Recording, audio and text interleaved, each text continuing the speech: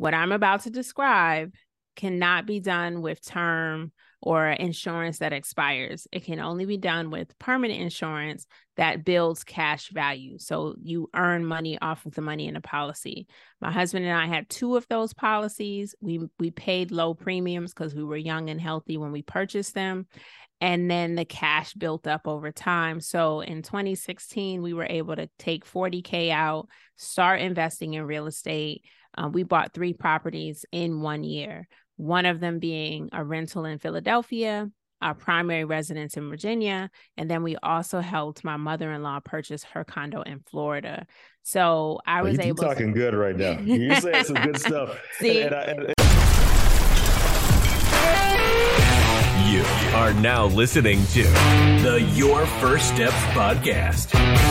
It's great to talk about $1 million dreams, but where do we start? How do we get there? Listen up as you hear directly from real estate industry leaders on how they reach success in their fields.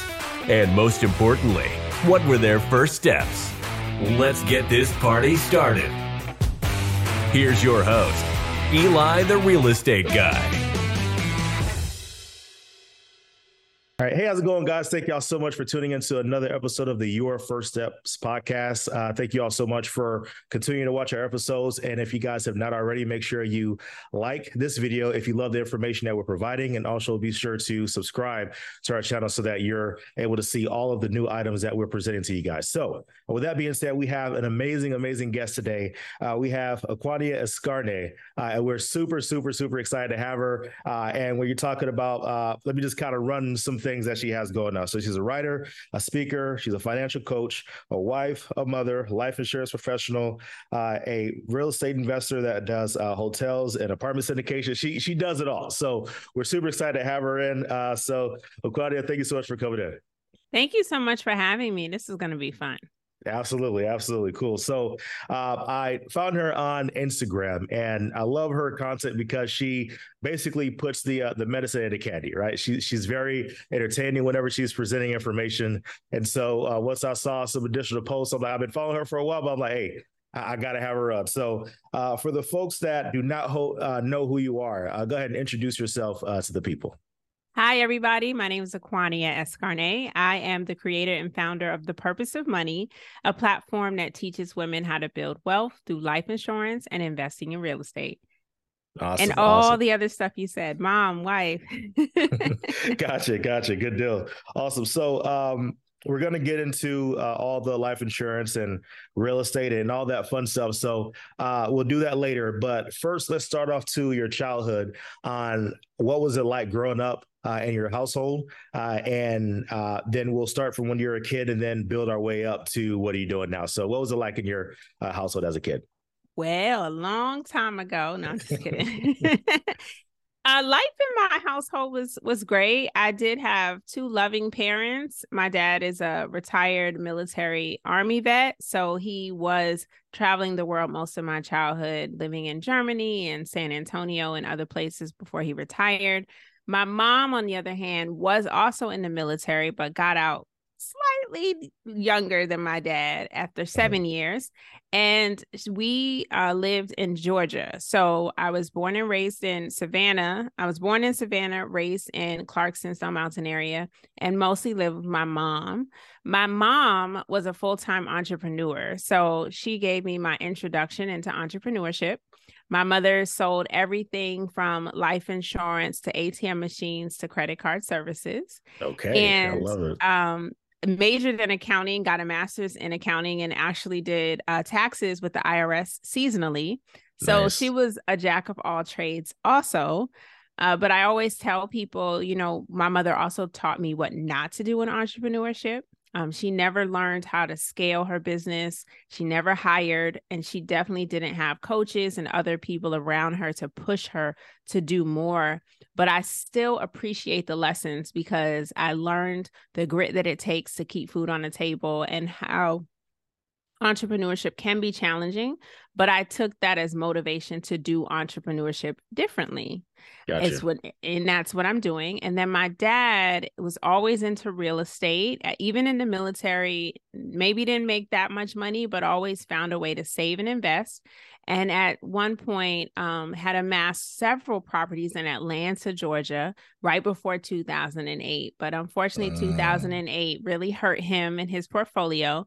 But he's still back at it. My dad's also an entrepreneur and a 9-to-5. And one day he will retire, but he's that guy who will still wake up almost 70 and still walks a couple miles a day. Wow. I love it. I love it. Cool.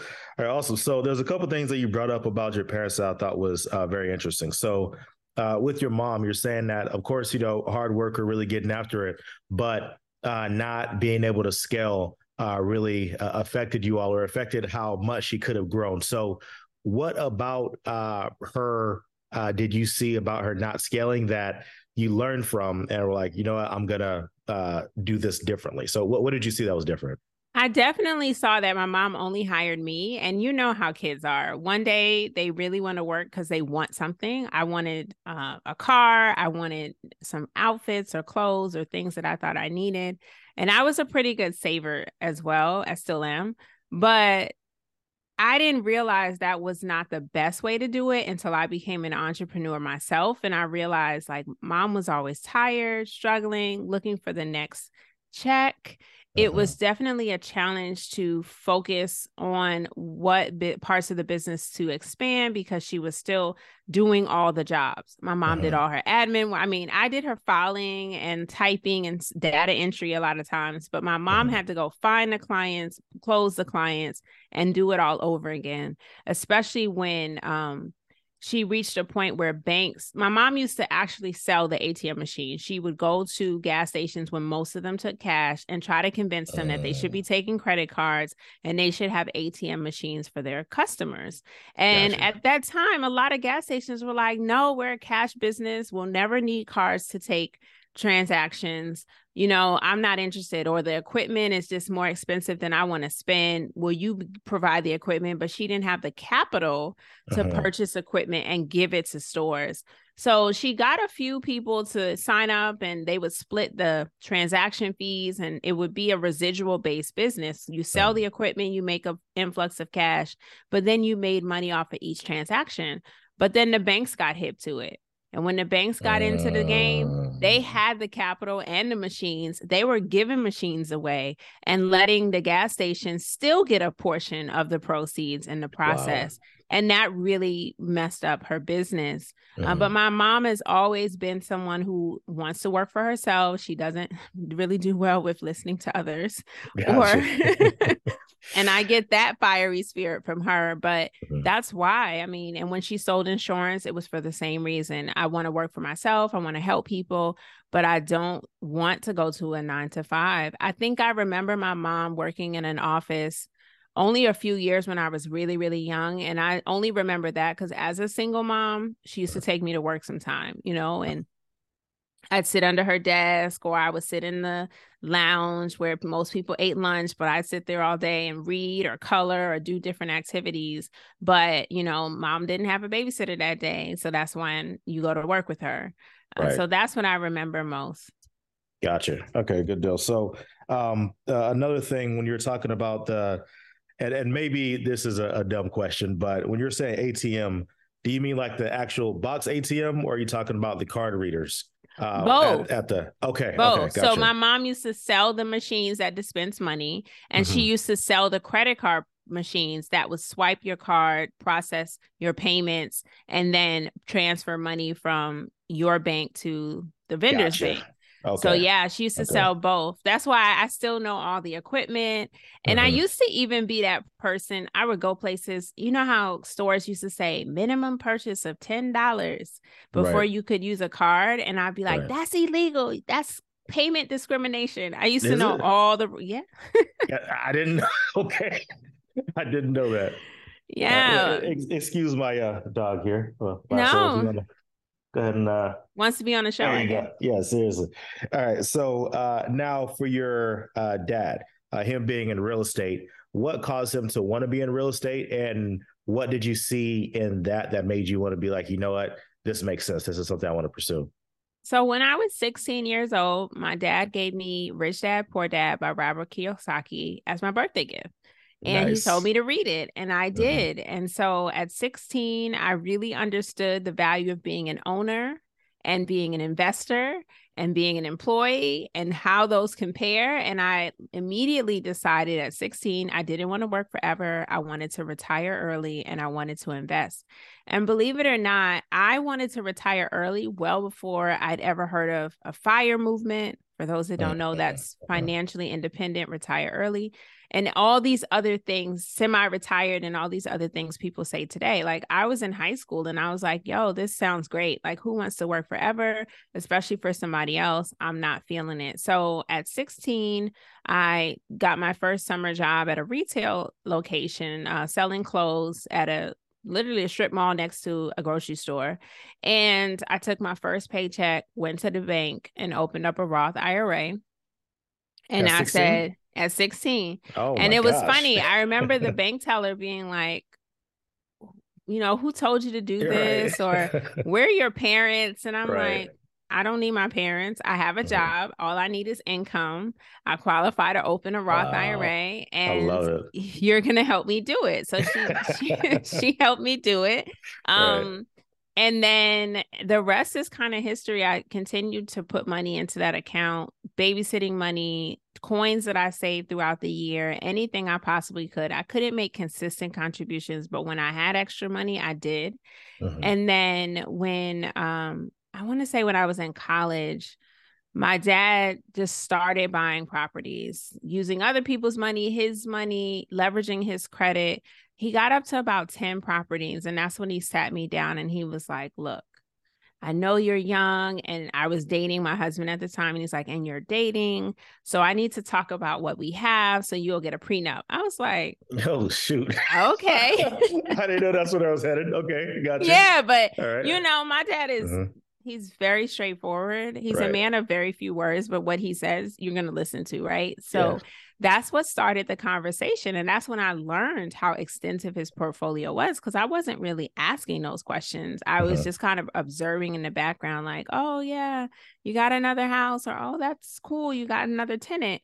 Right. And then when we had that conversation, I was like, oh, okay. And then I decided I'm going to try that when I'm ready, but I was in college and I wasn't ready in college, but I did dabble with some ideas on how we could partner in college. And so, but I ended up doing real estate the way I normally recommend people do it, which is lived in a house first, moved out, rented it, bought another house, and then bought rentals from there. But I do like to get that primary residence first. Gotcha. Okay. So why that method?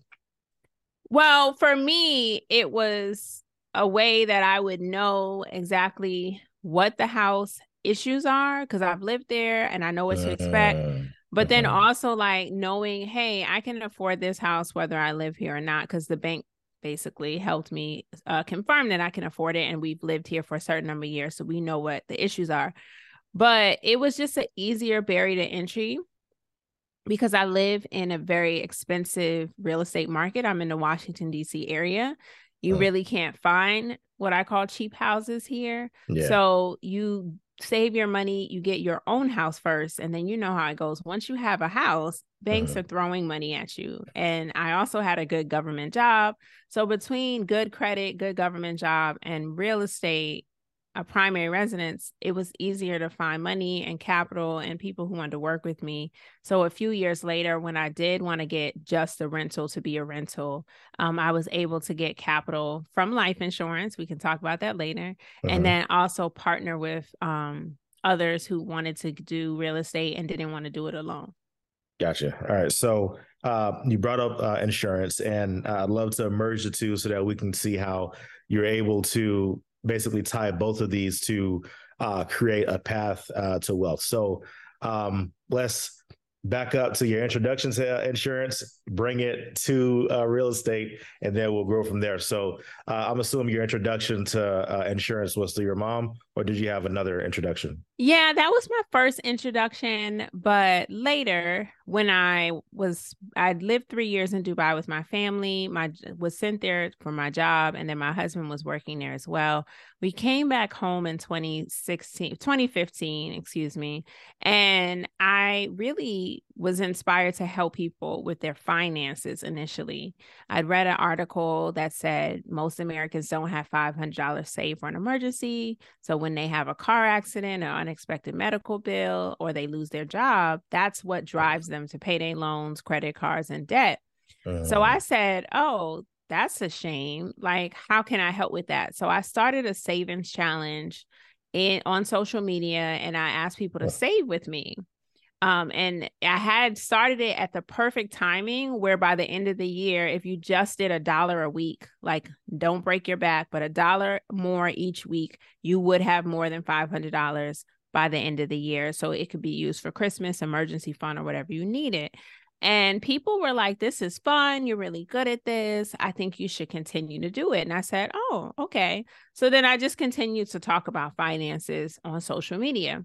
And then it was my financial advisor who was actually like, I think you should get your life insurance license because you like to talk about money. You can help people. You'll have a license. It's not as challenging as getting a series or a securities license. So it's like a great stepping stone to the next step. And I was like, sounds like a good idea. Right. So I went hard. I turned into a student, going to the library, studying, got my license in about 4 weeks. Nice. And then the rest is history, because I already knew the power of insurance. So before I sold insurance, I leveraged it for myself. So in 2016, my husband and I, we already had policies, because a year before we got married, we met with a financial advisor. We picked the person we wanted to work with, and she got us set up. We had insurance, we had stock, we had investments, and we were contributing to our retirement plans. So after a few years, we decided to invest in permanent life insurance. So let me just be clear. What I'm about to describe cannot be done with term or insurance that expires. It can only be done with permanent insurance that builds cash value. So you earn money off of the money in the policy. My husband and I had 2 of those policies. We paid low premiums because we were young and healthy when we purchased them. And then the cash built up over time. So in 2016, we were able to take $40K out, start investing in real estate. We bought 3 properties in 1 year, one of them being a rental in Philadelphia, our primary residence in Virginia. And then we also helped my mother-in-law purchase her condo in Florida. So I was able. You're talking good right now. You're saying some good stuff. See? And I know you're kind of going, but I want you to kind of back up a little bit. So okay. So you got the life insurance policies, but first, you said something that really stuck out to me. You met with a financial advisor before you guys got married. Absolutely. Who told y'all to do that? Me. So you forget I'm the 16-year-old who read a book once. Gotcha. Right. And then opened a retirement account. So I'm also the one who came to the relationship with a little bit more financial experience than my husband. But it did not surpass me to think we need somebody, a third party preferably, to put us on the same page. Because as much as I would have loved to have been his teacher, I don't want to push on him ideas that he doesn't fully understand. And at that time, I wasn't a teacher who could teach everything to everyone. I had to learn how to adapt my teaching style to those who are receptive to it. So what I told him after he proposed was, hey, I think we should interview. We interviewed multiple financial advisors and we picked the person we wanted to work with. And believe it or not, the Amex that he had actually had a special where when you set up an appointment with that company's advisor, you got like a gift card. And I always take free money. Gift cards are free money. There you go. So I found a couple of advisors on my own, but then he had that opportunity. And I said, well, let's take it. Like, what's going to hurt us to get this gift card? Right. So lo and behold, that's the person who we picked because she was a teacher. She put education first. She was really nice, really kind. And she spent hours. Like when I tell you, she would pull out the board in her office and she would be like, I'm asking you for X, Y, and Z because when you're building a financial plan, this is why you need to do it. She broke down funds that she wanted us to invest in. She really broke it down. So for him, it helped him get up to where I was. And it helped me even see how I needed to communicate on education when it came to finances too. So I always recommend couples before they blend their finances, especially if they have significant differences on their history, to have a third party, i.e. a financial coach, financial advisor, be the person who helps them blend.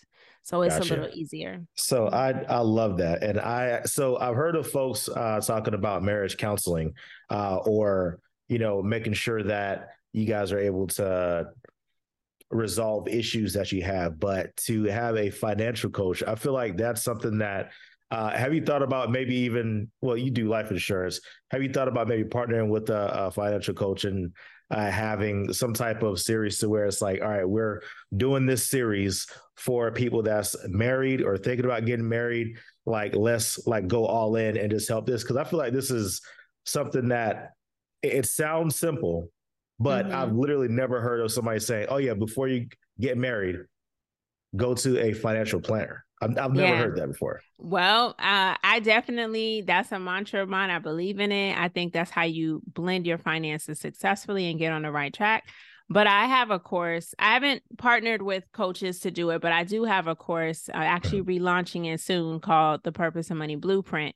And I do go through the steps that you need to take with your finances and how you can do it with your spouse or your partner. And I do think it's important. So you gave me some ideas. Maybe next time we talk, I'll say, yeah, look at this program. I love it. There you go. So that savings challenge that you said, because I've seen a similar one. So did you join one, or was that like an idea that you came up with? It was my idea. I did research different ways to make it easy. I think actually, so the idea came from my credit union as far as the saving $1 more a day. It was a 52-week savings challenge, but it was the simplest one. Now I've seen people do save 5K, 10K, 20K in the same 52 weeks. But this one was the simplest one out there. $1 the first week, $2 the second, $3 the third, and so on. So the most you would ever put into your bank was $52 in 1 week. And gotcha. I felt like if we try to get to 500, this is where we need to start, Gotcha. But now I have clients, they're a little bit above the 500, needing $500 for an emergency. They need a bigger emergency fund. So now I can do the higher challenges, but I started out where people were, where the people around me were. Gotcha. I love it. And so as you're interviewing for advisors, what made you think that not just going to the first advisor, oh, this seems good? What made you go through several advisors and say like, okay, based off of the information that we have here, this seems like the best person? What was that decision? Yeah, well, we looked for the person who seemed like a good fit for us. We looked for the person who looked like they were going to take the time to teach because we weren't on the same page financially, and not someone who was just looking to sell something. So that was what I had in mind as my focus. And I knew that this person was going to be a part of my life. So I didn't want to pick somebody who annoyed me or who just didn't serve me in any way. So that's really why we went through a couple of people. Gotcha. But, I think you have to go with what you're most comfortable with. And I didn't allow cost to be an issue. Like if somebody had a fee, I just took that as a part of the notes. This person has an annual fee and this person doesn't, and this is why. But asking those questions too, because I don't think it's always about the cost. Sometimes it's worth the cost. If the person's going to make you money, then that annual fee might be worth it. But if they're just collecting a fee and you never hear from them, that's not so good, Exactly. I feel you. And so there's something that's been going around online that I'm seeing more and more people talk about. So I've always heard about the idea of course, whenever you have a job, you put money into your 401k. And as you continue to contribute, you may have a Roth here, you may have these different accounts, and all of this is for later. And then later on, I heard about folks going in and saying, okay, yes, invest in these investment vehicles, and then be able to utilize some of the funds that you get from there, borrow it and invest in real estate. But what's happening now is I'm seeing a lot more people say, hey, forget the 401k, forget investing in these things, start a business, make money, and leverage money and credit to then invest in other vehicles that's going to give you monthly cash flow. So do you feel like that's more so of what should happen? Or do you feel like there's like a happy median of you can still do this, but also this is important? I think it depends on the person, because I do not believe everyone is meant to be an entrepreneur, and entrepreneurship is not meant for everyone. So if you are genuinely committed to your job, you like your job, you really think that your job fulfills you, but you just want additional income outside of it, then by all means, get a good 9 to 5, maximize your retirement investments, your free money from your employer, put enough to get a match, put enough to get beyond the match. There are plenty of my years in the government where I maxed out we have a TSP, but the equivalent to a 401k. And I did that because I knew that that was a way to lower my taxable income in the moment. And then once we got a Roth option, it was a way to maximize my tax-free dollars in the future. So there's a lot of ways to leverage employee accounts that don't necessarily exist outside of that space, because there are not as many investments where you can put $22,500 and be able to write off $22,500 from your taxable income, right? Gotcha. Right. So I'm not going to knock an employer's 401k if it's a good one and you like your good job. At the same time, the tax code was written to benefit business owners. Right. And it was meant to take advantage of employees. So even if you do have a 9 to 5, I think you should create a business. I think you should find a way to provide a service or something that allows you the ability to write off expenses related to your business and lower your income, taxable income in that way as well. And there are a lot of freedoms that come with owning a business, and that could be the additional cash flow from whatever you sell, produce, or do. That could also be writing off certain trips that you're going to take anyway. That could be meals that you're going to eat anyway. That could be transportation you're going to drive anyway. So there are just so many benefits to being a business owner. And I recognize that. And I see a lot of people leveraging it on social, but I also do that in my own life, but in a realistic capacity. So I'm not out here renting Lamborghinis. Gotcha. But not on the weekend, not every weekend. You're not getting the Lambos.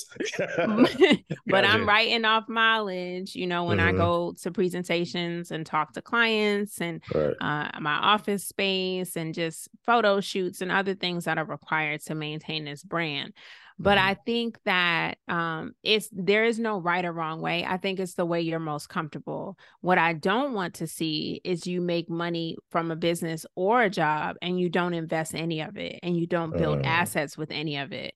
I think that's where we kind of go wrong, because you do have to have some type of delayed gratification, whether it be saving for your future retirement or saving for your future empire. You're going to have to put somewhere, Right.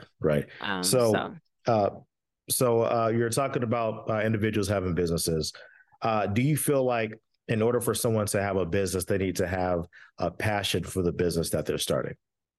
If you wanted to survive, yes. Okay. Gotcha. Because most businesses do not succeed beyond the 5 years, right? They fail within the first 5 years. So if you don't have the passion, you're going to give up, right? But if you have the passion, maybe you'll put in the extra hours to find a new client or to be creative with your marketing strategy and to do it when you're not getting paid. I mean, everybody doesn't start a business out the gate making money. So I feel like the passion is required to even want to get to the point where you make that first profit. Gotcha. But you can buy a business just for the cash flow. There are plenty of people who purchase franchises and existing businesses because they're profitable, and they may not give a lick about fried chicken or funeral homes or so I do think there are plenty of people who know how to buy a business, work a business, and sell it again. People flip businesses all the time. But I think that you're more successful when you are passionate about what you're doing. Gotcha. So I have a friend of mine, and his thing is he wants to start a business. He has a desire to do something that's entrepreneurial, whether that's because it's trendy or whether it's because he actually really wants to do this, but he doesn't truly know what his passion is. Mm-hmm. So for someone who doesn't know what their passion is, but they just know that they have a desire to do something entrepreneurial, what would you advise to that person?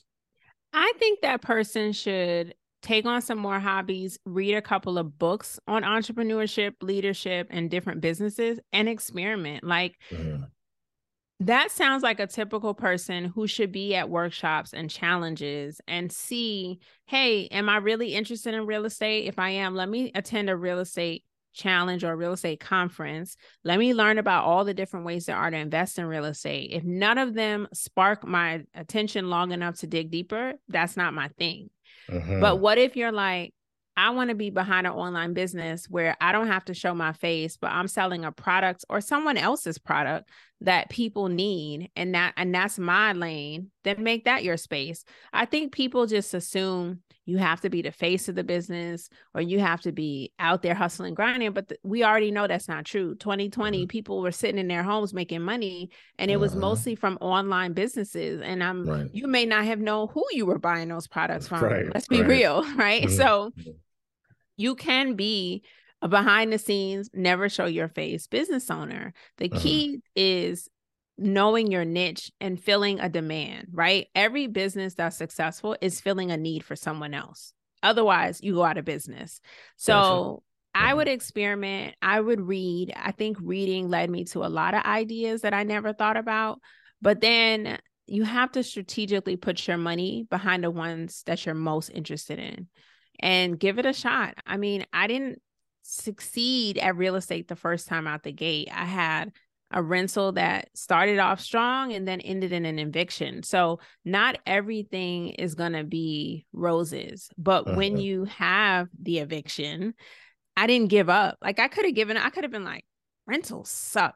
I hate this. Real estate, I could have left and said, I didn't get into, which is true. When I had to evict my first tenant, I was devastated personally and mentally, because I was like, I didn't get into real estate investing to kick people out of their homes. I got into it to provide a safe and affordable housing. I wanted to provide home ownership. I had even written a thesis, like, if my tenant wants to buy the house, I will sell it to them. And believe it or not, that tenant said they wanted to buy my house until they couldn't pay the rent, right? So sometimes it starts out great and then it goes bad. But when that happened, I didn't say, oh, I'm giving up. This is not what I thought real estate investing was going to be. This is not what they say on social media. I give up. No, I just sold that house to another investor, got out of it, got my money, held onto it and said, what other way can I be in real estate and not do that? But it taught me something. It took me 2 years to learn. I don't like toilets and tenants. I don't want to deal with that. But I do like real estate. I think real estate helps you appreciate your money a lot faster than certain other things. And real estate is something that's going to consistently be valuable because land is finite, housing is limited. Everybody needs a place to live. So for me, I was like, okay, I want to be in real estate, but maybe I don't do one-off rentals. Let me think bigger. So that's when I got into hotel ownership and multifamily syndications, because now I'm still providing on the apartment side. We're going to get to that. We're going to get to that a little bit. Yeah. But before you moved on to that, I wanted to talk about, so basically doing one unit at a time. Have you considered using a property manager to handle those issues? Because of course, whenever folks get rentals, the first thing that they think about is, I don't want to get called about a toilet at 2:00 in the morning. But has using a property manager been an option for you? And why did you or why did you not decide to use them? Always had a property manager. Some of them are better than others. Interview several property managers. That's my advice. And I still don't prefer rentals. I still have a rental. It has a property manager and they don't call me, and I love it. But I had another property that was a headache, even with the property manager. That's why they got fired. And then there you go. When I hired another one, I learned a lot. So here's my advice. If you are going to get a property manager, which I did because that property was out of state and I was not going to be up and down the road in the middle of the night, I think you should interview them. I think you should interview property managers. You should understand what their capacity is and what they are willing to do and not do for you. Like, had I done that before I hired the person I hired, I would have known like they're not going to do any setup before I had a tenant. I didn't know that. So I get this property. I'm trying to find contractors. I'm trying to get it ready for a tenant. And I needed somebody to turn the water on. And they were like, oh, you got to come and do that in person in Philly. What? You can't do it for me? Yeah, but you don't have a tenant yet. So basically, but I don't y'all want not to. getting paid yet. So you don't want me to pay you to do something because your only way of making money is if I have a tenant. Okay, cool. I should have got there. I should have called their card then, but I mistakenly used them for another year before I got my life together. But after that experience of I don't do this, but I do this, and I won't do this until I have that, I said, you know what? This is too much work. Why did I have a property manager if I'm still going to do all the work? So the second time around, when they got fired, was looking for a company, not a small company, but a medium-sized company that had a team to handle the things. They had a lawyer to handle evictions. They had a team to do your general contracting work before a tenant moved in. They had on-demand realtors when you were ready to sell. And they had investment opportunities because they catered to real estate investors. So we would see deals all the time because now they are the plug for local deals before they hit the market. Okay, so, hold on. All right, you're bringing up some good stuff. Okay, I'll back up a little bit. I'm going to ask you what questions to ask to these property managers, but I did not think about a property management company also being the plug to deals. I've heard of people say reach out to property managers because they may have folks that they're working with, but having agents on staff that are just constantly feeding you deals because they're in the know. Explain that. Explain the importance of that and how that works. Well, the first property I got out of state was an off the market before anybody knew about it property. It was an estate sale, to be exact. So what that means is the guy who lived there for 20 plus years passed away. Children inherited the house, had no desire to keep it, and they were happy to take my cash. So they were motivated sellers, and they closed in less than 10 days. Easiest thing ever. The hard part came after when I had to fix it up, and I had this not so helpful property manager. Right. But when I was interviewing for property managers to replace them, that's when I was like, I need to know, do you do these things? And I'll give you questions. So because I'd had someone who refused to do any work before I had a tenant, what do you think the first question was? Do you do any work on the property before there's a tenant? If so, what is the fee structure for that? Do you have someone on staff who can go out to do emergency repairs, or do you have to find contractors as needed?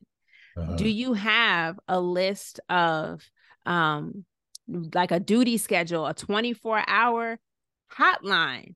Because my first property manager, you had to call them during the day between 8:30 and 5. And when all my issues happen? After 5. Exactly. Okay. And can't be nowhere to be found. And you're like, y'all don't have a duty line? You don't have somebody who takes turns answering the phone after hours? Okay, bet. That's my next question, So those were the things. But I asked that question because I had such a bad experience the first time around. And I was like, this is not going to work. Do you help with evictions? Oh, yeah, we refer you to this list of attorneys. Choose one and they will take care of everything for you. That type of bench. I'm not saying you can't work with a service that's one person or a small team, because they might do all the legwork and be beneficial to you as well. But as someone who lived 3 hours away, I needed as much full service as possible. So that's what I went for the second time around, because I knew I didn't want to be up and down the road to handle things in person that I didn't need to be there to handle. Gotcha. So, okay. You just gave a lot of fire just then. So I definitely appreciate that. So, so you asked those questions. And from there, you acquired that property that was out of state, that was an estate sale. So that property, did you first reach out to property owners to find that, or property managers to find that? Or how did that information come about? Yeah. Funny, I was at work having lunch with a girlfriend, and I asked her, what was she doing for the weekend? And she said she was going to Philly. And I said, man, you go to Philly a lot. And isn't it expensive? And she said, no, because we bought a house up there. And I was like, why would you do that? Mind you, I live in DC. So I'm like, you live in DC. Why would you buy a house in Philly? Like, that's not a vacation spot, right? Gotcha. No sense to Philly people. They're good people. No offense to Philly. Like, I will drive up there for some good food and good time, but it's not a beach. It's not, I don't know. So she said, because like the houses up there, you can get a really inexpensive house and pay less a month for a mortgage than for a hotel room. And I said, what? Tell me more. So she was like, we got a house for like less than $50,000. She said, my mortgage is $300 a month. And it's like 3 bedrooms, basement, main level, upstairs. I'm like, huh? Wow. That's crazy. I don't believe you. I told her, I was like, I don't believe you. She was like, talk to my realtor. So she gave me her realtor. Shout out to David Foster. And he was amazing. I called him. I said, look, I'm an investor. I'm looking for properties. And I did the opportunity with my cousin. So he said, great, come up here on this day. I'm going to have a few properties for us to look at, and we're going to start the process. Got up there, looked at 5 properties in one day. One of them happened to be the estate sale, put in an offer the same day, closed on it 10 days later. So there's always these opportunities, but I use my network. I just, that's what I tell people. People who want to invest in real estate, they're like, I don't know how to get started. I said, tell people you want to invest in real estate. You'd be surprised how much you learn by speaking out into the world what you want to do. Because I just asked a question that led to a realtor that led to a business. So I love that. And that's one of the things that I also tell folks about getting deals and just really putting yourself out there, because for whatever reason, I'm seeing it less and less now, but I did see a lot of folks that they're like, don't let people know what you're doing, because they're going to do whatever, or they're going to, try to stop you, or they're going to discourage you, whatever. But my thing was, for years, I would go out. So I'll tell you where this started from. This started in 2015, 2016 is when I first got introduced to Jay Morrison. Some people love him, some people hate him, whatever, but that's when I got introduced to him. So with that, one of the things that he said was, you have to constantly let people know what you're doing. And if you just said it once, you can't just say, oh, well, I told you I did real estate 2 years ago. Why did you give this deal to the other person? It's like, you forgot what you ate this morning. You know what I mean? So, oh yeah, I completely forgot that she was in this. So by constantly going in every day, you're posting about a deal that you're doing. You're posting about this. You post about that. You're talking to folks on the phone. Oh, what's going on? Oh, blah, blah. Bring in real estate. And once you're intentional, passing your cards out when you're at the gas station, like whatever it is, you'll find yourself in situations to where it may not pay off immediately, but years later, you'll start getting random calls of like, hey, Eli, are you still a real estate investor? Hey, do you still do this, or do you still do that? Perfect. I have the perfect situation for you. And just like how you're explaining, you brought it up, you put it out there, and boom, this happened. So I think it's great that you said that. So when it comes to starting off with your sphere of influence and letting them know, so let's just say it's a regular person, they don't have real estate experience, they want to get started. Aside from just saying, hey, to your best friend, like, hey, I want to get into real estate, what are some other things you would recommend they do if they're like the quickest path, the best path to actually get into a deal? So what would you recommend them do first? So first, figure out what type of real estate you want to do, because there's wholesaling, there's rentals, there's buy and holding, there's commercial real estate. And some people don't even know that much. And I know there's even more, because you can do land, right? I've had people on my podcast talk about flipping land and the importance of raw land, not even developed land. So I think doing your research, getting those books, going to those workshops and figuring out what really interests you and then narrowing in on that is what I would do first. I'm also someone who came to the table with capital. So I had options. There are others who are like, I don't have any money, or I want to use other people's money. And I had to tell someone today, I was like, okay, using other people's money is great, but sometimes other people want to see that you've successfully done something or raised someone's money to do something before they're going to give you their money. So you can't just say, I'm just going to use other people's money. That doesn't work. I've never given somebody money off just faith. Like, oh, you look like a nice person. You look like a nice person. Let me give you my life savings. So, exactly. So I think education is key. And if you can get a mentor in the space, even better. But I have to preface this by saying, please don't get upset if a mentor doesn't want to mentor you for free, because there are some mentors out there, their time is valuable and they're not going to mentor you for free because they want to know you're serious. Right. At the same time, do your due diligence. Don't hire every coach you see just because they say they're a coach, because if they're really not and they don't help you, you've wasted money. So I think there's a fine line, right? But you can do your research. You can follow people on Instagram. You can listen to podcasts like Bigger Pockets. You can do all that stuff for free. And you can get a sense of what type of real estate you want to pursue first.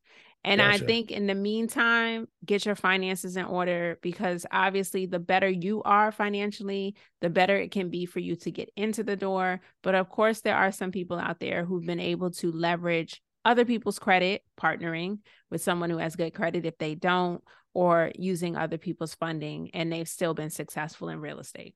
Gotcha. I love it. I love it. And something that I just recently posted, it was explaining how it's important to create an atmosphere around you to where you can absorb this information. And so the algorithm of different social media platforms is a great example of that, to where if you just start being intentional of looking up real estate, looking up how to wholesale, looking up all these different investment strategies, all of a sudden YouTube or Facebook or Instagram is going to be like, oh, this is what you like? All right, let me go ahead and just start feeding you more. And I realized once I started doing that and I stopped trying to look up basketball highlights, and I stopped looking up certain things. And sometimes I would even see something that catch my eye, and I'm like, don't click on it because you're going to start seeing a lot more of that. Just click on this one instead. And so I did that. And this is something that I'm starting to incorporate recently, to where it's like I'm intentionally like, hey, motivational speeches, learning about business, entrepreneurship, real estate. And if you see somebody ducking on somebody, do not click on it. It's hard. But even though sometimes I click out, like, I got to see this one. Okay. And then after that, I'll go to the next one. But going into talking about different real estate strategies and different things that you're doing in real estate, you're investing in hotels and in the multifamily. So I'll start with the hotel. So what made you, and I actually did a podcast with someone recently who's a hotel developer here in Houston. So what made you, his name is Kofi Minta. Okay. Yeah, he's on Instagram. I think it's, I don't know what it is on Instagram, but his name is Kofi. You guys, by the time you see this, his episode is already out. So you guys can look him up. But I think it was like Hotel Development Man or Mr. Hotel Development, but whatever. He's a great guy. But what brought you to investing in hotels? Because that's something that I feel whenever people think of hotels, you don't think of, and in the space that I'm in, you typically go towards apartments. You don't go for hotels. So what attracted you to hotels? Honestly, it was because I couldn't get into a apartment opportunity. So in 2020, the government had this really sweet opportunity where you could take money out of retirement accounts and have either the 3-year plus period to pay it back, no penalties, or to do a withdrawal. And so I am an opportunist. I saw an opportunity and I took it. But I did not go spend the retirement money in the world and take on whatever consequence that would be. I flipped it into a solo 401k. So for those that don't know, If you have a business, you're an entrepreneur, you can have a solo 401k. That's a retirement account for entrepreneurs. And it actually allows you to put more money in it than a traditional employer's account. Interesting. So, how much more? Up to $67,000 a year now, I believe. Gotcha. But here's the thing. That's total retirement contributions for the year. So if you do have a 9-to-5 and a business, 67 is the total you can do. So if you're doing 20,000 at your employer, then you can only do 47,000 on your solo 401k. So you don't exceed the max. But if you're a full-time entrepreneur, this is like a lot of money from your business revenue that you can deduct from your taxes because you're contributing to your future. So at the time, though, hold on. I'm sorry. You just said some stuff. I'm loving it. And it's blowing my mind. Okay. So I'm just thinking about, okay, you got this solo 401k. And how soon before you can borrow from this to invest in other projects? Oh, I didn't say I borrowed, but you can borrow from them. Yeah. So here's how they work. Let me start here. So let me finish my story about how I flipped it. So I took money out of an employer retirement account in 2020 because of the COVID rule that allowed you to do it. And then I put it back into another retirement account, the solo 401k. So now the IRS, even if they wanted to, they can't come after me because I did a transfer between retirement accounts, which is totally legit. Then because a solo 401k is managed by you, they have different kinds. Some of them you can invest in stock or mutual funds, but others, the one I have, you put wherever you want, including real estate. So you have to put it somewhere because if you don't, it's a checking account. It's a glorified checking account. It has money in it. You can write checks off of it. But if you're not investing that money into a deal, it doesn't make money for you. So it's not like your employer account where I made a contribution. And if I break up today, I might make money because of stock market, right? It's invested in stock market. A solo 401k, or the one I have, there is nothing in it. You have to put your money in something, but it's operates like a real checking account and where you can literally do wire transfers. So I put money into the solo 401k and then I waited. So I took advantage of the opportunity to get money out, but then I waited because I didn't have a deal. And the people that I thought I would do a deal with kept telling me like, we're hoping it's coming. We're looking for opportunities. But in 2020, multifamily syndications were so hard to come by, or at least profitable ones, because they were overpriced or they were overvalued and it just wasn't adding up. So I almost was like, what am I going to do? I've taken this money out. It's not doing anything right now. I better find something quick or I'm losing money, right? I'm not making interest in my retirement account. And now this one is just sitting there. So believe it or not, I met through another internet bestie friend that I had never met in real life, reached out to me and was like, hey, I think you would be a good host for this conference on generational wealth. Would you like to be a facilitator? I was like, sure. And so when I said yes to that, he introduced me to the other organizers of the conference who happened to be Davon Reeves and Jessica Myers of Epic Collective. We talked and I found out they do hotel investing, which I hadn't heard of before that. So I was like, that's interesting. So just like you, I said, hey, will you be on my podcast? So a couple of months after the conference, I wanted to keep in touch because I said, these are dope women. I want to keep in touch with them. So I'm going to foster a real relationship. So it started out with, hey, will you be on my podcast? And then it turned into a great conversation on the show about how to invest in real estate. So check out The Purpose of Money, episode 26, if you want to hear it for yourself. It's still one of my most listened to episodes where they break down investing as a group and equity and doing things collectively. So a month later, I am super busy and I missed the email. They sent an email. I liked them so much, I got on their email list. That's what friends do, right? Right. Missed the email. So this is why I say God did it. God is the reason I did my first hotel, because the second time they sent the email, I didn't miss it. I saw it. I said, Hilton investment opportunity. So I opened it. I said, babe, what do you think about investing in a hotel? Because there's this Hilton Home 2 Suites in Oklahoma. I'm like, yes, Oklahoma. looked at the numbers, talked it over with my husband, sent it to someone else to kind of do some due diligence. Everything checked out. Everything made sense. Called Davon up, I think, and was like, we want to do this. She was like, what? Really? I'm like, yeah, it makes sense. Sounds good. I got this money sitting here. I think we should do it. We closed 4 weeks later. It was really that simple. And Wow. I told other people about it. So I'm a big mouth in that. When I see a good opportunity, I don't keep it to myself. So I got a soror, I got a cousin, the same cousin who did the Philly property with me. She came in on the hotel. And the rest is history. We partnered with another group of investors. We still own the property.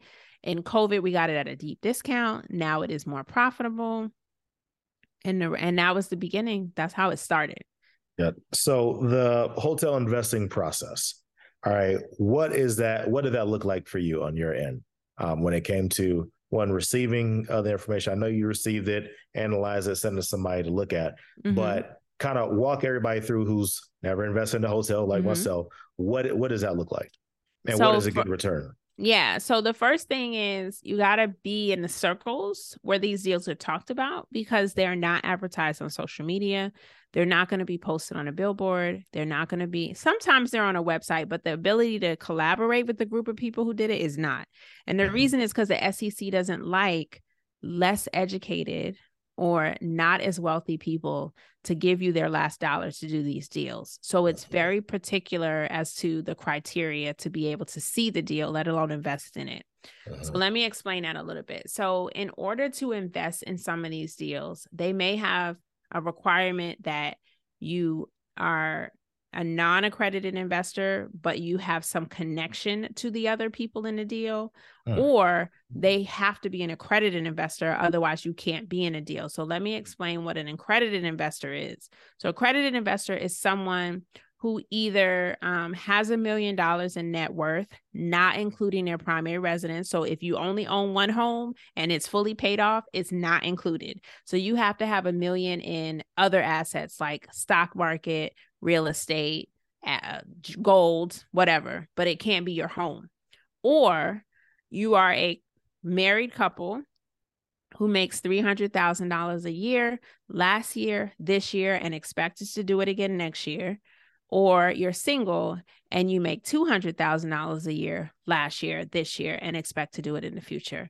So as a result of your income or your net worth, you are now considered a more educated investor who can take on more risk. Okay. So if you meet that criteria, those two criteria, because they were adjusted under President Obama to actually include more people, then you're an accredited investor. And then as such, you can see these deals. You still have to be in the circles where they're shared, but you can participate, you can invest.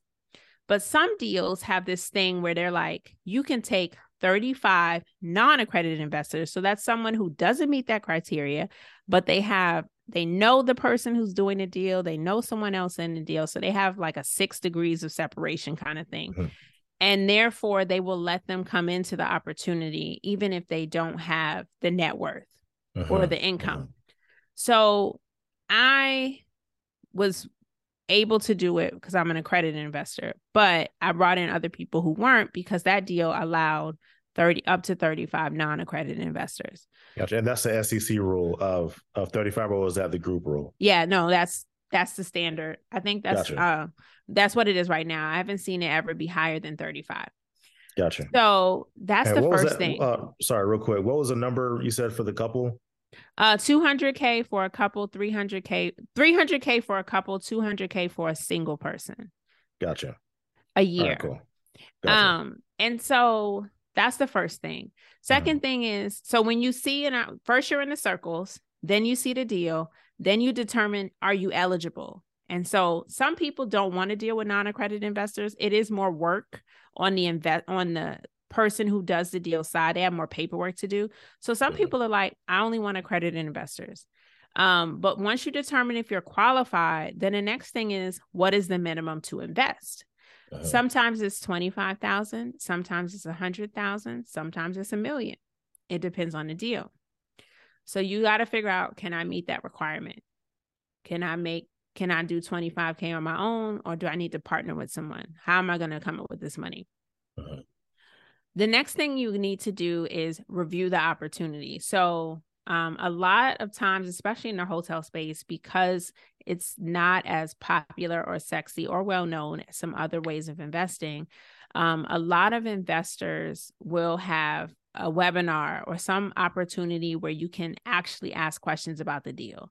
So they're going to provide you a live or pre-recorded opportunity to see who's doing the deal, talk about the deal. If they don't offer this, please be very cautious about investing in the deal unless it's on a credible platform like Fundraise or something like that, where it's grouped, right? And it's already been vetted. But that happens next. Like we call it a general partner. So the general partner is the person who finds the deal, and everyone who invests in it is called a limited partner. So you have limited power over decisions. That's what the best way to think about it. But if you're a limited partner, you're an investor, you've figured out you qualify, you've been in the right group to learn about it, you know what you can afford to invest, and you decide if you're going to invest based on the information received. So you'll have a prospectus that gives you an idea of what they think it's going to cost to acquire the property, what it's going to cost to renovate if they're necessary, what are the comps in the area. So just like you look at homes near another home you're buying, you can look at hotels. And you don't look at just any hotels. You have to look at similar hotels, just like houses. So don't put a Four Seasons and try to compare it to a Home2 Suites, because a Suites hotel is a limited service. A Four Seasons is a luxury, right? So you only want to compare similar hotels to similar hotels. You want to look at the cash flow. You want to look at the business itself, because when you purchase a hotel, you are purchasing land and you're purchasing a business. That hotel has nightly rates. They have restaurants. They have stores. They have laundromats sometimes. All of that generates revenue. You want to know how well is that revenue doing. And so your proposal or in your webinar, the general partner should be explaining all of this down to why they're raising so much money, because a lot of times they're not just raising money for a down payment. They're raising money for renovations. They're raising money to pay for the property manager. They're raising money to pay for the first year of the mortgage. So how much you contribute to a deal and how much the minimum is normally depending on that number. If they need 3.5 million to close and they want to get as little investors as possible, they might say 100,000 is the barrier to entry, right? Because they don't want to deal with a gazillion investors. But if you need $1 million, then you might say, I'll take 25,000. Gotcha. So the general partner determines who they want to work with as far as exclusivity. If they want it to be more exclusive, that buy-in is going to be higher. It's just how it goes. So you're saying how you have to know what they're raising money for. So is there something that is like a red flag if they're raising money for a particular thing? Like, oh, you guys need that much capital for that? I don't want to participate because you should already have that, or I guess what's your take on that? I mean, you definitely can ask their hotel experience. So ideally, you want someone who's been in the hotel space before, if not in the hotel working, at least owned it before or did a deal with someone else before. If everybody on the deal has never done it before, run, because that's just, I mean, they might be wonderful people, but that's just not the space to play around with all beginners. And even me, like, the deal that I did, my first deal was actually Davon and Jessica's first deal, but Davon has over 15 years of experience in hotels. She has managed hotel assets before. She has been on the acquisition side before. So her getting her own hotel was like the next step, right? Gotcha. But if she had said to me, I woke up this morning, I want to own a hotel. Right. You know? Not That's with my money. Piece. She's passionate this morning. I'm glad for you. Today. Well, then you need to partner, which she now definitely has the network to partner with other people who have been in for a while, because that's the kind of experience you're going to need, because it's a lot to get approved. It's like, you think buying a house is hard. Buying a hotel is even harder, because when you buy a franchise, which I recommend, I'm not going to buy, we call it a flag. So I don't want to buy mom and pop's Motel Inn. because I'm not going to run mom and pop's Hotel Inn, and I'm not going to hustle like mom and pop. I don't have anything against people who do that. Those families make a lot of money because they basically do all the labor or hire it out. But that's not the scalable way to do it. And that's not what I want to do. Right. So as such, I'm going to go for the franchise that has a brand that people recognize and respect, and are probably going to book my hotel from a website and never have met me, right? So I go for a Hilton because Hilton has a website, they have an honors program, they have people who will book because they have loyalty, they have standards that you have to maintain. So people want to know what they're getting at. So Home2 Suites, they'll be like, oh, I love Home2 Suites because I travel with my family. We're a bigger family. They give us more space. They give me little kitchens. They give me a fridge. This is perfect. So I intentionally chose what we call a limited service hotel because I knew road trip, and it's on the highway. So location is key, even in hotels. We're right off the highway. We're near restaurants, and we have good sized rooms for extended stays. So what is most of our business? Road trippers, contractors developing the city, and who stay at 60 nights or more. That's like gravy money, long-term contracts, always great. But that's the kind of things you want to look for, because it's not saying there's not money to be made by getting a Four Seasons. But I just want people to know, like, I stay at a Four Seasons, but I will buy a Home2 Suites because that is a more money cash flow generating property than a 5-star hotel in the middle of COVID. Gotcha. Right? Gotcha. I love it. Okay. And you're talking about the mom and pop hotels. Is it possible to take those and just convert them into like a Hilton or something? But I guess there are certain specs. Yeah.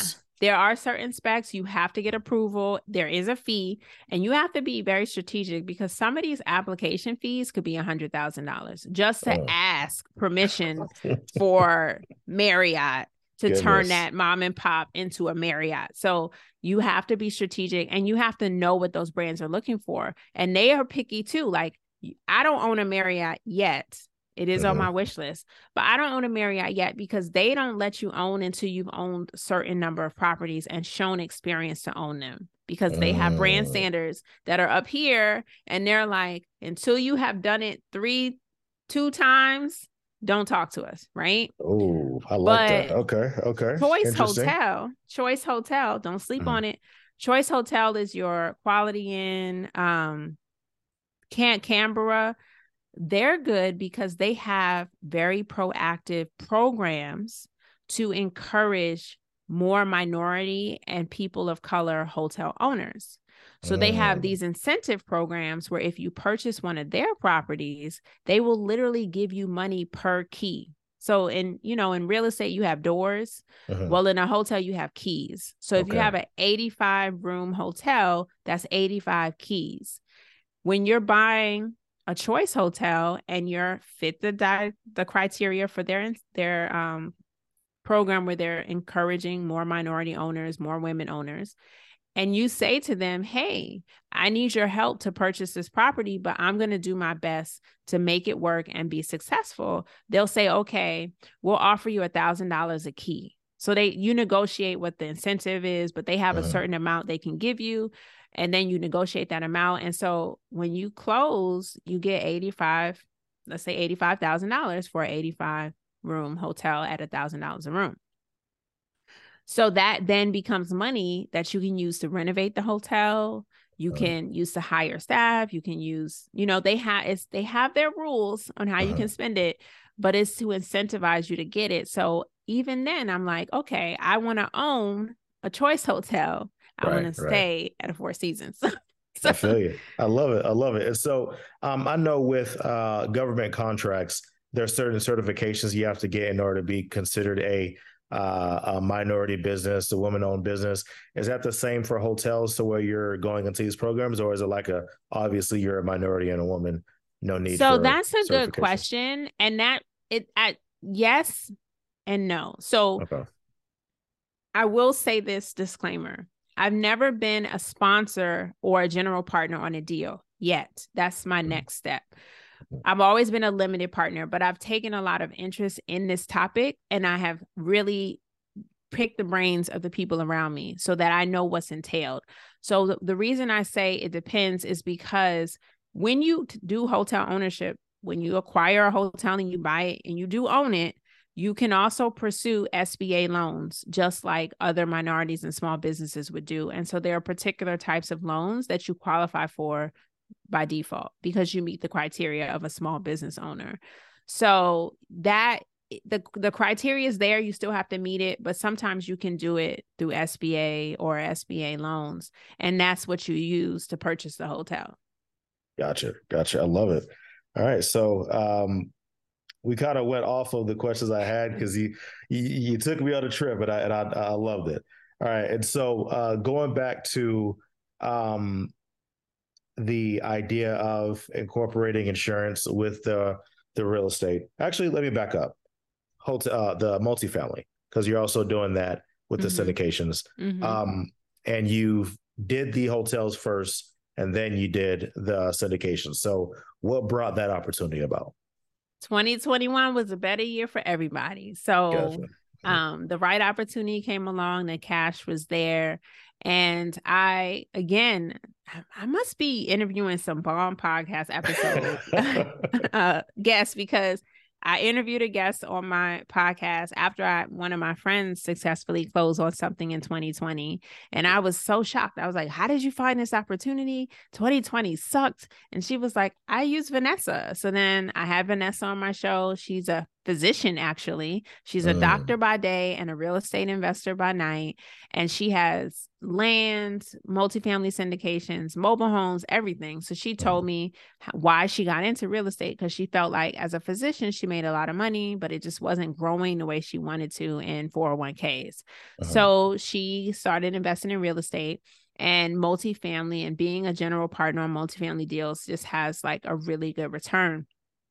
So when she had an opportunity that I got on her email list, keyword, all my opportunities came from an email. So get on my email list, because I share opportunities on my email list.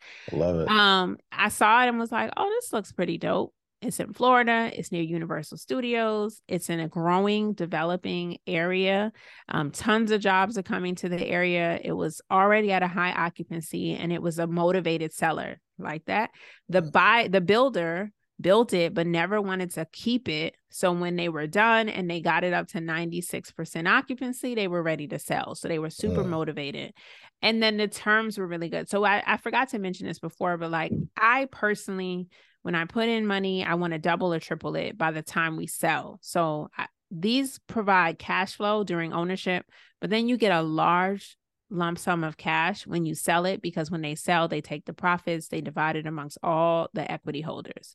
So I didn't need the money today. I wasn't looking to spend it today, and I could afford for it to double or triple much faster than it would in a bank in 3 to 5 years. So I said, why not? Let's do it. And so that's what I did. And the apartment syndication is actually even nicer than hotels in that people always need a place to live. People don't always need to travel. So they've definitely had consistent monthly cash flow from the apartment syndication, whereas the hotels tend to pay out quarterly. So that's a major difference. But they have different profitability. Like a hotel can change its rates every night. So you can have high seasons where you make a lot of money because it's a festival going on. But apartments, you can't really raise the rent until people move out. So there's that like lag in being able to raise value, but they've been good. They've both been good. Gotcha. And so with that apartment, was it a value add opportunity, or was it just at a rate that it just made sense to where they left some meat on the bone for y'all to make some money? Yeah. So normally people will go into what we call A, B, or C, or D property. So just like in grade school, you want an A, right? You want to be an A. But the value normally comes in if you purchase something at the C or the B level, and then you do renovations and you get it to a higher level or the next level. I will be honest, for my first multifamily, I really wanted to start with no issues. So I got an A property, which because it was just built, the builder just built it. It had state-of-the-art amenities, and it was really just a great price. but Gotcha. it didn't have a lot of value add because it didn't need renovation. So all we could really do was raise the rents, which we knew they were already under the rents in the area because the builder was not in it to get the most money from tenants. So we saw that as an opportunity to, as the leases turned over, raise the rent. Plus, we're in an area that's growing. Publix was coming in. So we was like, yeah, this is good. Schools were good. Median income 100,000, and people were not buying homes because they couldn't afford it. So it was like trifecta. But I would say I do know some people who will buy older properties that there might be a C. They'll do renovations to get it to a B, but with the renovations, they now can charge more rent because they've done some work to the property. Gotcha. So I think that's how you can think about it. You are still taking on your own risk. These are private investments, so they do have the possibility to fail. But so far they're doing well. But I just want people to know that because there are some that they never get to the level they thought they would. They do the renovations and they still can't rent it, or it's difficult to sell. So I do have one friend who lost money in a multifamily. Gotcha. And so the person that developed this multifamily, or the company or the group that did this, the whole purpose of building this multifamily was to eventually sell? Or to, okay, God, how long was that process for them, or if you know? I don't even think they had the property a year before the builder sold it, to be honest. And I'm not surprised. The same thing in my own subdivision. Like the builder came in here, their plan was a 2 to 4 year plan, sell the lots, put people in them. Once they got to a point, I don't know if you know this, but sometimes builders will build the model home and then rent it or sell it to an investor who then rents it back to the builder, right? So they can write off the lease. So there's a lot of builders who do that. They're you gotta explain that process. I heard, that's a whole business. Before. So explain that to the people. Slow it down and kind of stretch that out a little bit. That's a whole business. So a builder who's developing land, right, will come in. There's actually layers to this. There are some people who only develop raw land. They will take land that has never been used before. They will put in the pipes. They will get the permits and they will make it. They'll get the zoning done so it can become commercial or residential or both, right? And then they get out. They sell that. They sell those rights to another builder who sometimes comes in and says, okay, well, I just want to build homes and shops. So let me build my homes and shops, but I'm not in the home ownership business, right? So once I sell these lots, I don't want them anymore. So sometimes they'll get down to the model home, which they've maintained ownership of because they want to be able to show it, right? But then they're like, you know what? This house is built. This house has got all the finishings because the model home always looks better than everything else. But we don't want to have to deal with taxes. We don't want to have to deal with utilities. So let's sell it to an investor, which they do. An investor comes along and they know it's a good deal because they're not going to pay market, but they're not going to pay like low, but it's somewhere where they can still profit because when the investor buys it from the builder, then they have the option to sell it when the builder's done using it. But they end up renting it back to the builder in the meantime. So builder builds the model, sells it to an investor. Investor comes in, says, hey, builder, I know you still need to use this model to show these houses, but I'll take over the mortgage, the taxes, right?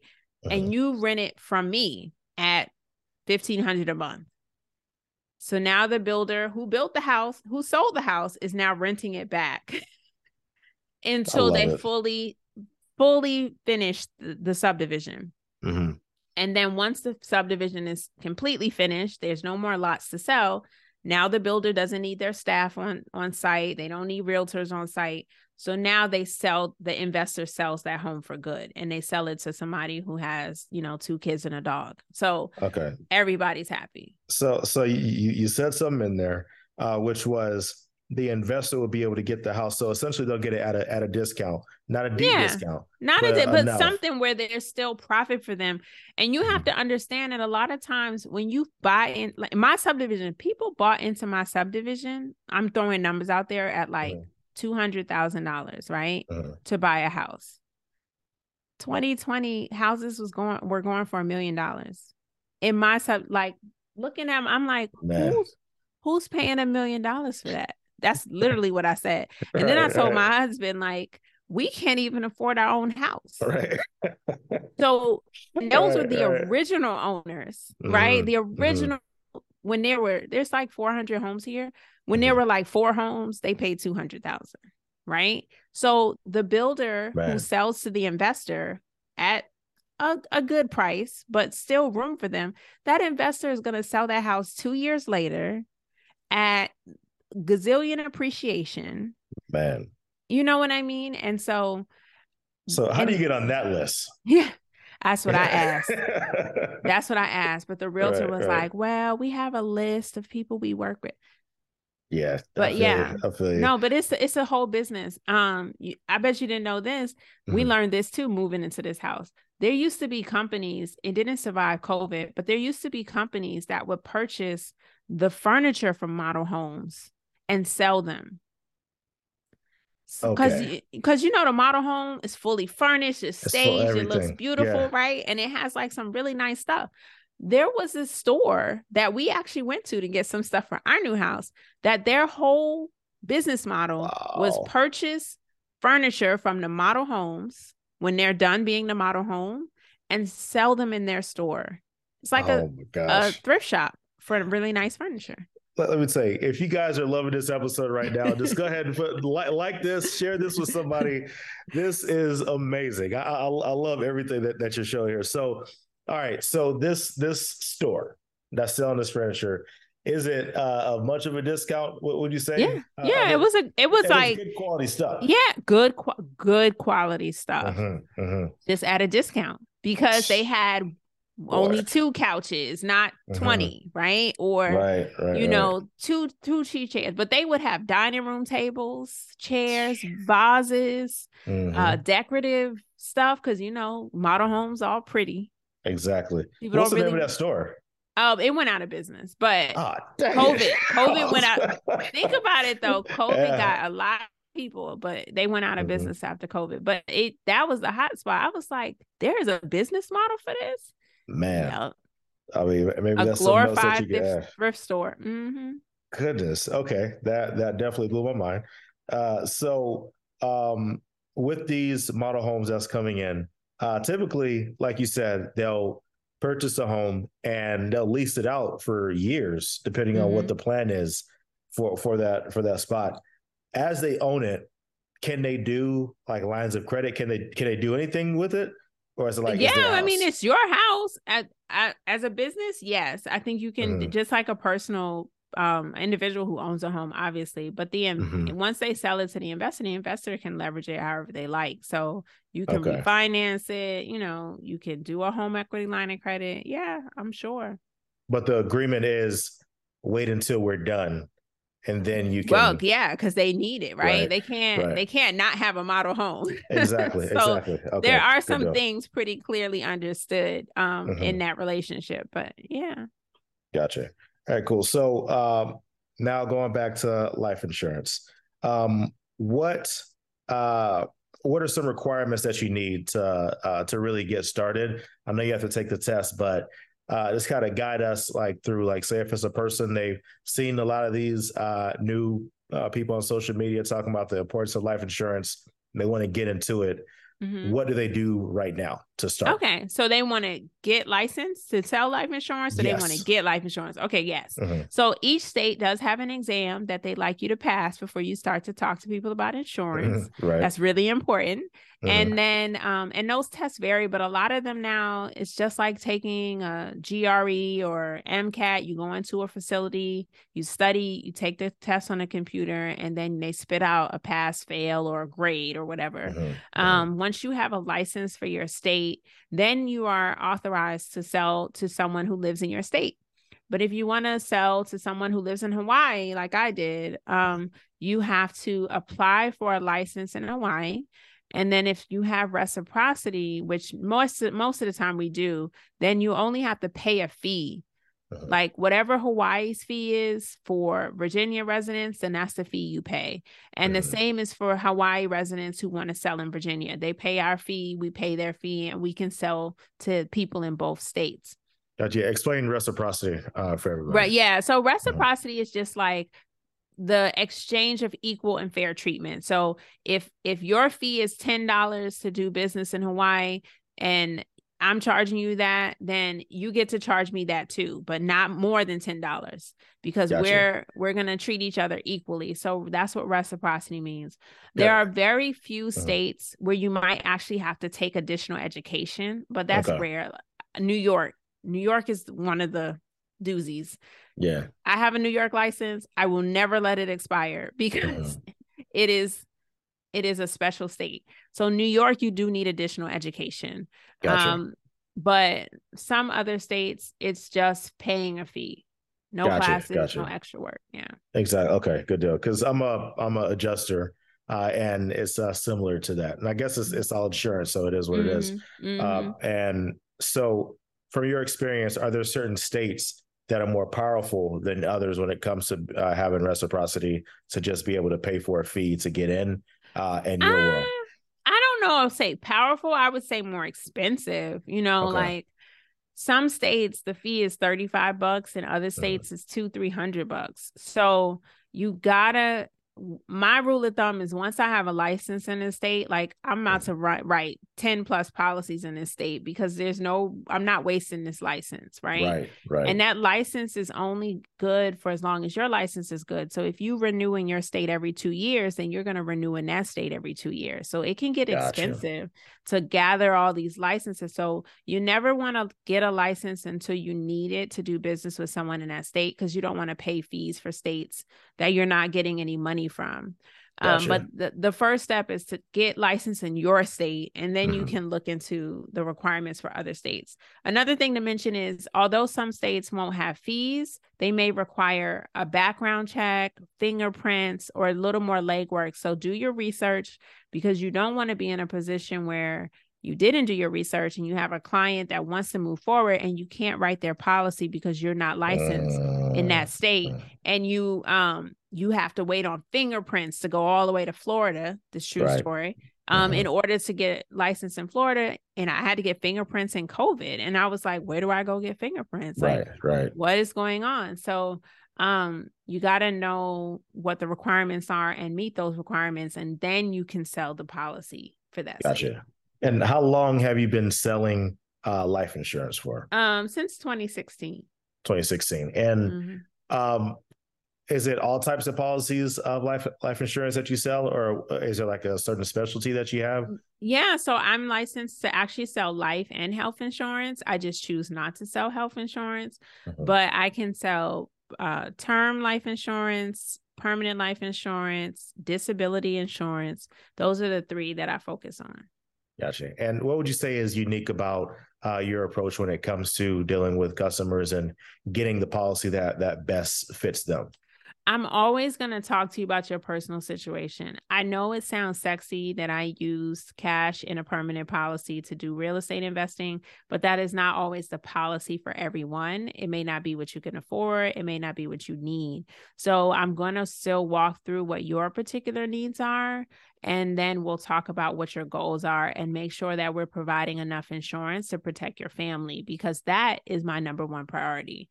You need to leave enough money that if something happened to you tomorrow, your family's not going to go hungry. They're going to be able to pay the bills. And so it's always going to be focused on your family first, and then whatever else you can do with the policy. So how much coverage should someone get? If, say it's man, head of household, he's the breadwinner. How much money should he actually get when it comes to getting a life insurance policy? That's a good question. So I'll give you something to remember. It's called the DIME method, DIME. D stands for debt. So you're going to add up all your debt, not including your mortgage. So student loans, credit cards, car loans. Then you're going to add that to your income. But we're not just going to do 1 year. We're going to do 5 to 10 times your income so that your family can survive 5 to 10 times after your death. So you're going to take whatever you make, you'll multiply it by 5 at a minimum, 10 at a max.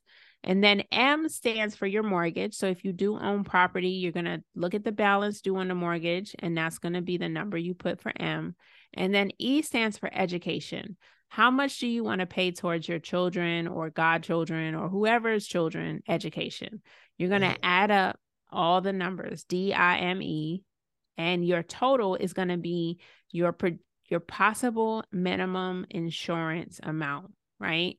So for some people, that could be $1 million, because if you make $100,000 a year, 10 times your salary is $1 million, and you haven't even included the debt you owe, the mortgage you want to pay off, and the kids you want to pay to go through school.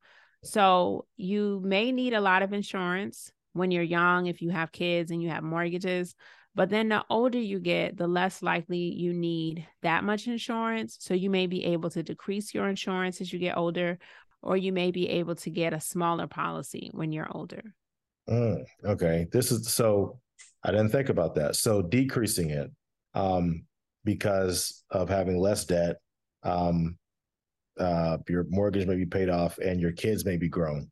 Mm-hmm. So you don't need as much. That's interesting. Okay. Mm-hmm. Yeah. So a lot of people will get it. Let me explain what term and permanent is, because most people don't know the difference.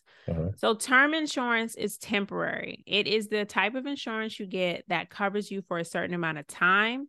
And I like to equate it to an apartment lease. It is a contract. Life insurance is a contract. When you sign a term life insurance contract, you're basically saying, I want a 5-year, 10-year, 15, 20, or 30-year contract, which means I'm covered for that amount of time.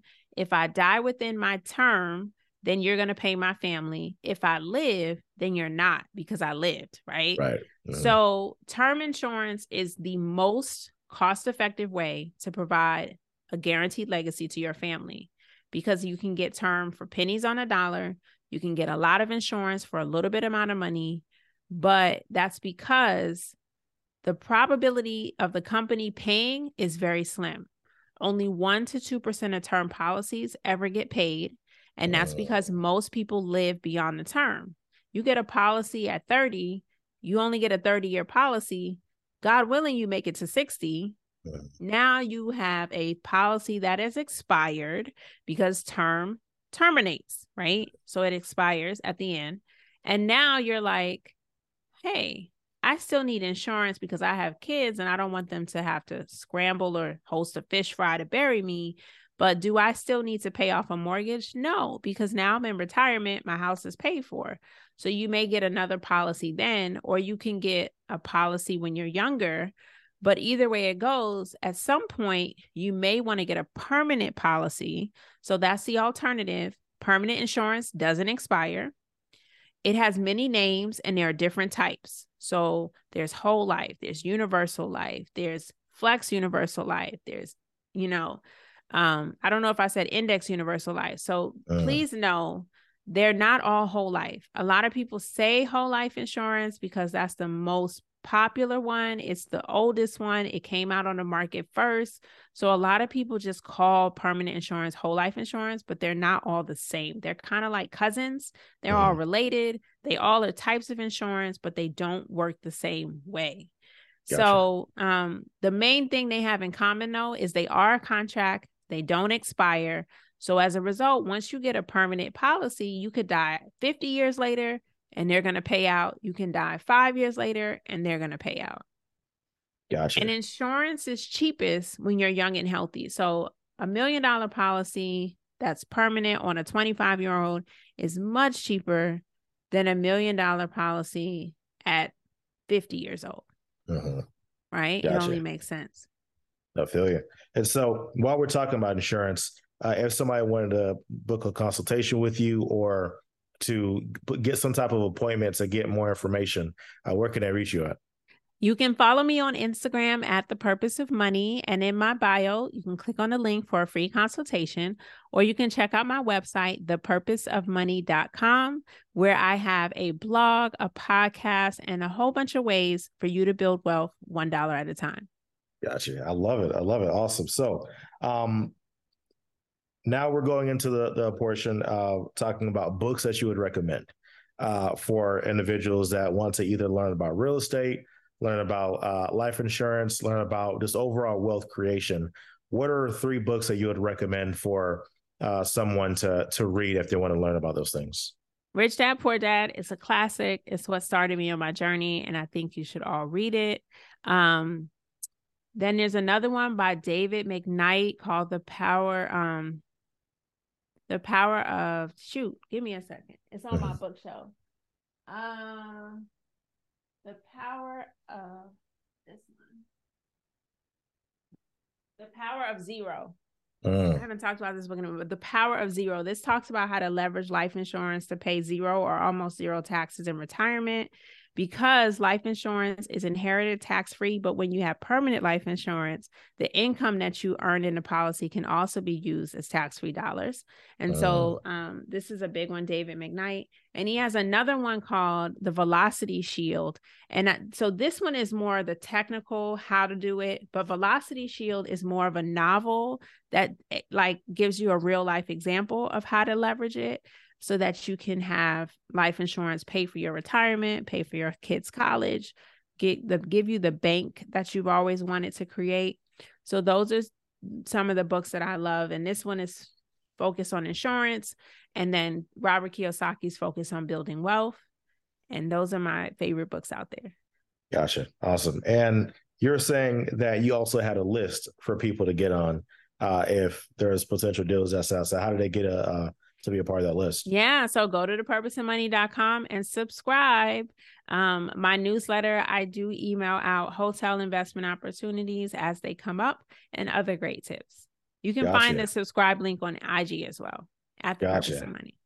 Okay. Awesome. So they could find deals. What are some other things that are on your newsletters that you're sending out on your blogs?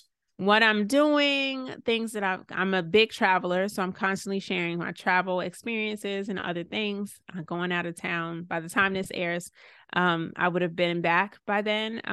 But a huge traveler. You can also check out my podcast where I share other entrepreneurship stories. I interview a lot of entrepreneurs, 9-to-5ers, individuals who found ways to build wealth in their life.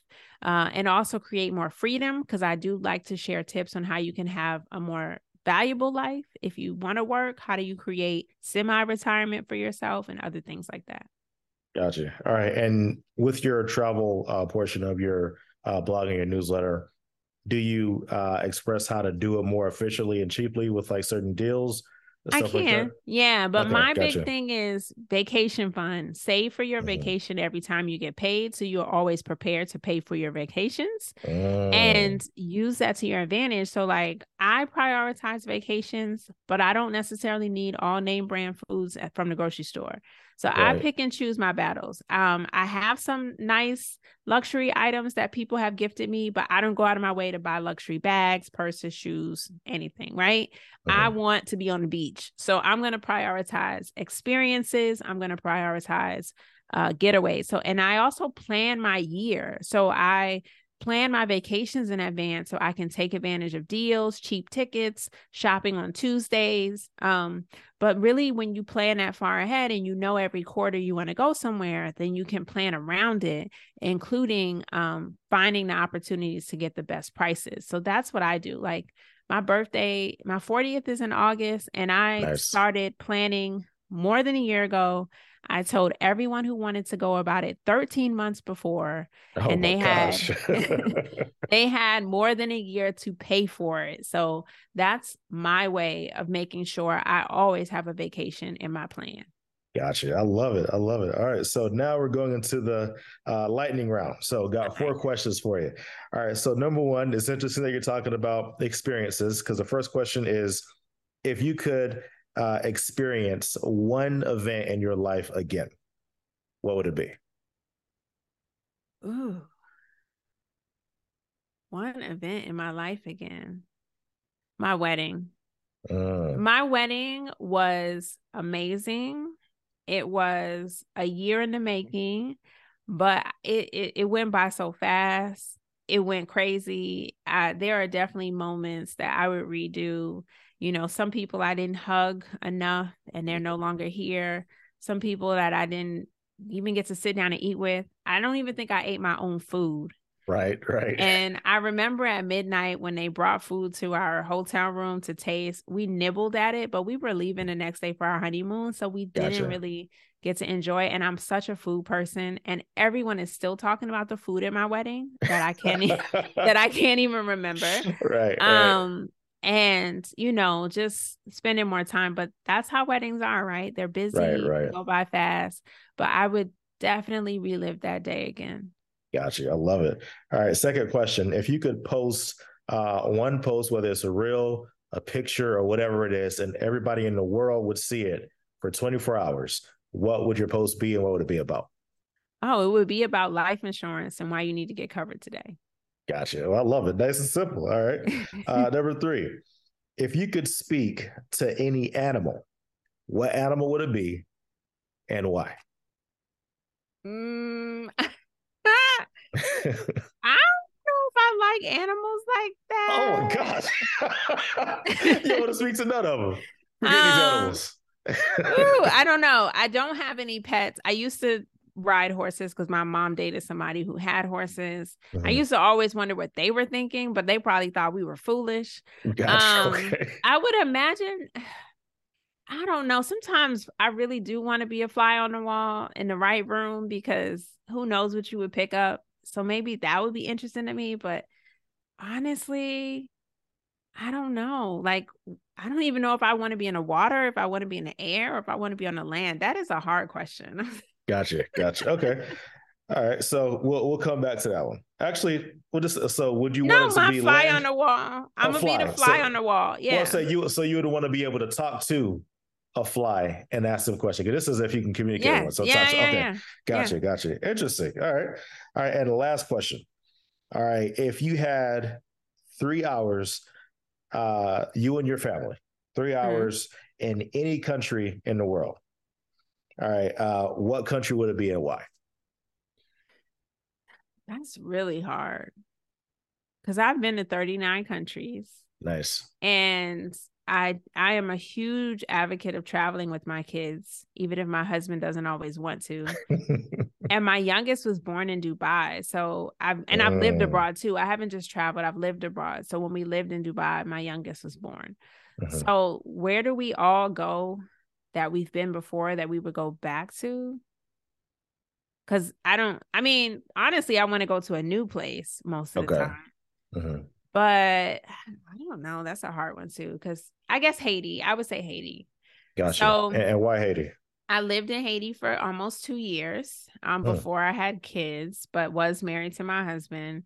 And it always had a special place in my heart. Port-au-Prince is kind of messy and not just physically, but socially. But when you go out to the outskirts, Jacmel is one of my favorite cities. The water runs nice. blue. The people are nice. The beaches are white. It's just beautiful. Haiti's a beautiful, untapped country that has had to deal with so much historical Mhm. depression and injustice that it just saddens my heart. So I know they had a rough start ever since Yeah. independence. And Yeah. they've been Absolutely. struggling. They've been struggling Straight ever up. since. Straight But up. my husband's family's from there, and one day I want us all to go there Hmm. Hmm. and see beautiful Haiti for ourselves. But Gotcha. unfortunately, that's not possible right now. Yeah. Yeah. Yeah. It's been rough, especially. Well, it's always been. There's had uh, different levels of roughness, but for example, my dad passed away recently, Mm. and I wanted to go to the funeral, but it was just one of those situations to where my family was like, "Don't go. It is not safe to go to the funeral." So I had to watch it like on a live stream, but it was just one of those things to where it's like, thing like, is it really that bad? And also, has it been worse than what I thought it was? Because I always went with family, and Mm-hmm. whenever we'll go, we have a driver, we have this, like everything is kind of pre-planned. So, would it be a Yeah. different experience if I would have just gone to Haiti? It's like, all right, I'm here. Is Yeah. it dangerous? You know? I don't recommend tourists just show up. Please, I'm telling you, don't do that. Gotcha. No, it's not the same. And I think that it's dangerous to do that now, even to visit your own family. I'm just going to say Mm-hmm. that. I'm not going to go into a long discussion about it, but I know Mm-hmm. from personal experience that it can be dangerous just to visit your own family because some people are desperate and they will take advantage of the fact that you're blonde, you're coming back, you're the Mm-hmm. American who made Mm-hmm. it, and they will use that opportunity to take advantage. And I'm not saying this happens all the Right. time, Mhm. But, you know, people do get kidnapped in Haiti, and sometimes it's by their own family members. So Mhm. that's real. That's a reality that the country's facing. Ransom is a way of life for some Yeah. people. Yeah. So, Gotcha. Very unfortunate. yeah, it Yeah. is. But that's the So place that if I could, I would. And I would show my kids how beautiful their family's history is. gotcha. Amazing. And so thank you so much for doing this podcast. I learned a ton. There are several moments where I was like, oh, wait, hold on. You blew my mind. My mind is like just continuously blown. It's kind of splattered all over the place right now. But for anyone that wants to really get a hold of you and really is like want to learn more about what you're doing, like let them know like your podcast, your website, like everything, like where can they find all your stuff? Yeah, check me out at thepurposeofmoney.com, on Instagram at thepurposeofmoney. Sign up for a free consultation. Check out my course, thepurposeofmoneymaximizer.com, and just let me know how I can help. Gotcha. I love it. Well, thank you so much. I really appreciate you. You're welcome. Thanks. All right. Awesome. Yeah. Thank you for listening to the Your First Steps podcast. Let us know what you thought about this episode by leaving a review. And don't forget to subscribe.